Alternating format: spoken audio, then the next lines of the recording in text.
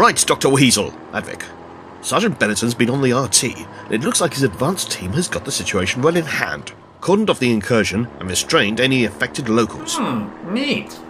Now, reading these notes on this Cleethorpes place, Brigade Leader, it doesn't sound like the sort of gaff that anything alien, or even Terran, would bother invading. Ah, that's where you're wrong, Doctor.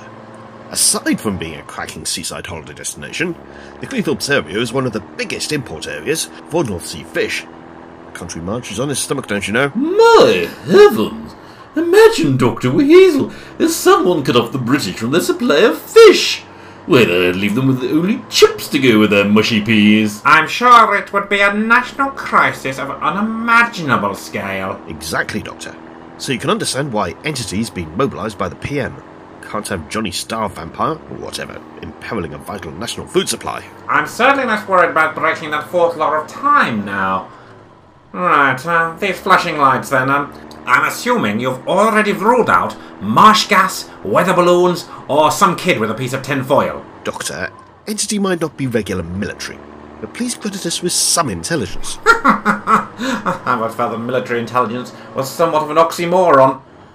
Or in your case, Archway Badger, less of the oxy. Doctor, remember that Brigade Leader and Entity are some of the very few members of the military on Earth, and for all I know the entire universe, who actually like and respect you. Perhaps best not to antagonize them? Thank you, Advic. I knew I could count on you to bring some maturity to this incident. Now, listen up, chaps. As you're both going to be working for Entity on this case, I've got you some official papers, identity cards, canteen chits, and a pair of billets on our on-site camp. Army rations? At least there'll be lashings of tea. I had Benetton see that the NAFI was the first thing that was set up, Advic. Oh, and, Doctor, Entity's mobile laboratory's already there, so you will have full access to the best technology that Britain has to offer. The best British 1970s technology. I'm quite sure space hoppers and transistor radios will prove invaluable.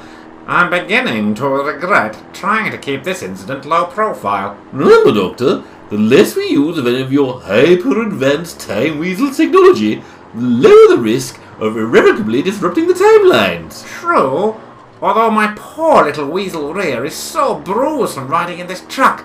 I wish we'd at least made this jaunt in the Weasdis. If only so I could actually sit down again in this incarnation. Mysterious lights over a North Lincolnshire seaside port are driving the locals wild. Luckily, the Earth's best and only defense against alien invasions, Entity, is on hand. Unfortunately, they've also roped in their erstwhile scientific advisor, Dr. Weasel, and his beaker cleaner, Advic Goose. Can the East Coast survive any of these unexpected visitors in Dr. Weasel and the Spectres of Cleethorpes, Part 2?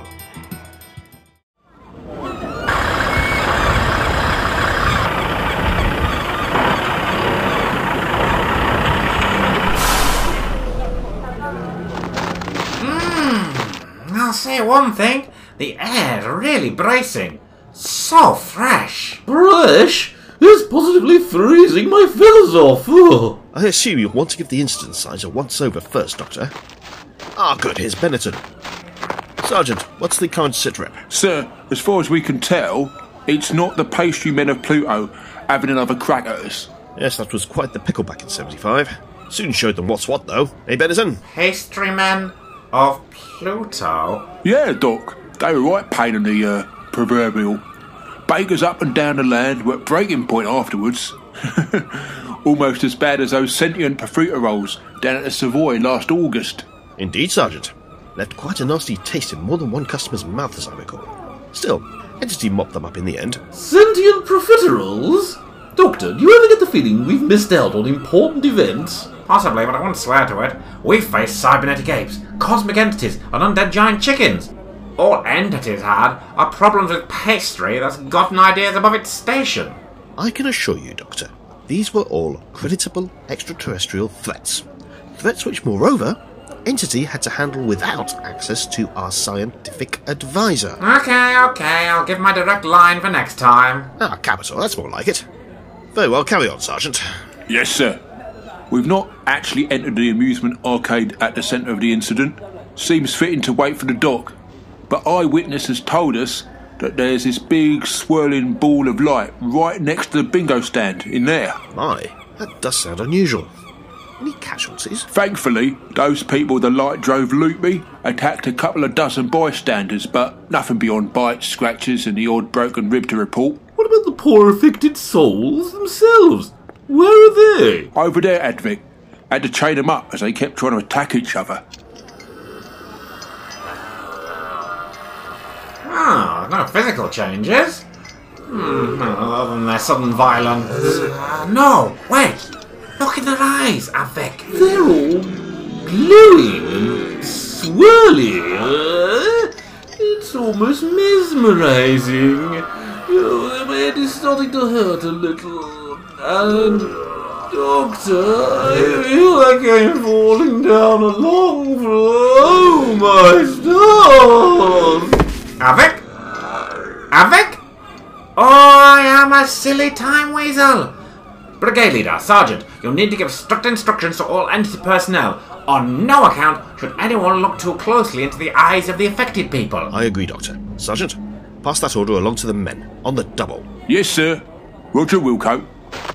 Should I get the MO over here to take a look at Advic? Or do we need to chain him up with the rest of these Johnnies in case he gets violent too? No risk of that. Mildest individual I ever met, so long as you keep him topped up with tea. I think the goose is only a little disoriented after his mind brushed against a fragment of whatever's inside that arcade. Oh, thank God. I thought we were on the edge of an epidemic here. Who knows how many of my men have already looked into their eyes? Well, assuming no one else has passed out, I'm betting there's a long list of soldiers with sinus headaches from mild exposure. Advic was unlucky enough to look deeply into their eyes and, well, you can see the impact it's had on him. Well, I'm assuming your much-vaunted time weasel constitution protected you, Doctor.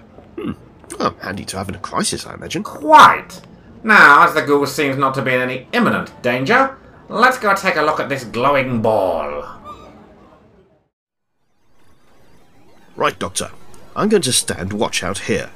I assume I'm not going to be much use in there, or with that thing's mind-melting powers. Thing? Oh, why must the military mind categorize anything their experience can't comprehend as a thing? Quite right, Brigade Leader. Take this RT in with you, Dr. Weasel. If the worst comes to the worst, my men and I can come in and... Blundering blindly with their eyes shut and shooting in all directions? If it comes to that, for the defence of the realm, yes. But I was rather thinking, in case you needed extracting in a hurry. Okay, Briggy, if it keeps you happy, I'll keep a channel open. But if you do come in, do try and avoid getting turned into a ravingly violent space zombie. I'm walking across the main floor of the arcade, and... oh! It's unpleasantly sticky with candy floss and spilled pop. I can see some flickering light coming out the back room, but, no ill effects so far. Set leader to Whiskered Wonder. You're supposed to say over when you finish speaking. Over. What? Even if I want to turn the channel over, or to go over there, or have some friends over? Over. Doctor, please take this seriously. The nation's fishing industry is at stake. Over. Right. Over. Honestly, I'll be expecting me to flip and salute him next. I'm advancing into the back room now. I'll keep this channel open, even when I overtly say over. Over. Oh, I can see it now. Benetton's informants were right. It's a multicoloured shaft of swirling light. There's rainbows and sparkling bits around the edges. No unicorns though. And it almost looks like I can see buildings or something through the middle. Yes. Hello there. My name's Dr. Weasel. I come in peace.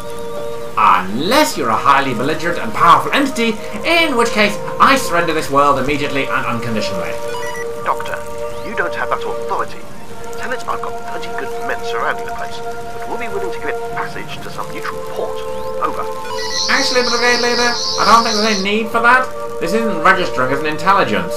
Unless I miss my guess, I think it's a spatial rift? A doorway to a higher dimension, maybe. I need more equipment, so I'm coming back out now. Over. Very well, Dr. Weasel. We'll get the Entity Mobile Lab up and running pronto. Over. Thanks, Briggy. Over and out. funny though. What kind of alien opens a doorway to a nowhere destination like the late 1970s Lincolnshire? Something craving a terrible holiday experience, maybe. Oh! Hello? Are you with Entity? The brigade leader's going to be hopping mad you came in here, although you don't look much like a soldier. Oh, I wouldn't bother. I'm not even sure that dimensional rift's in phase with your weaponry. Ah!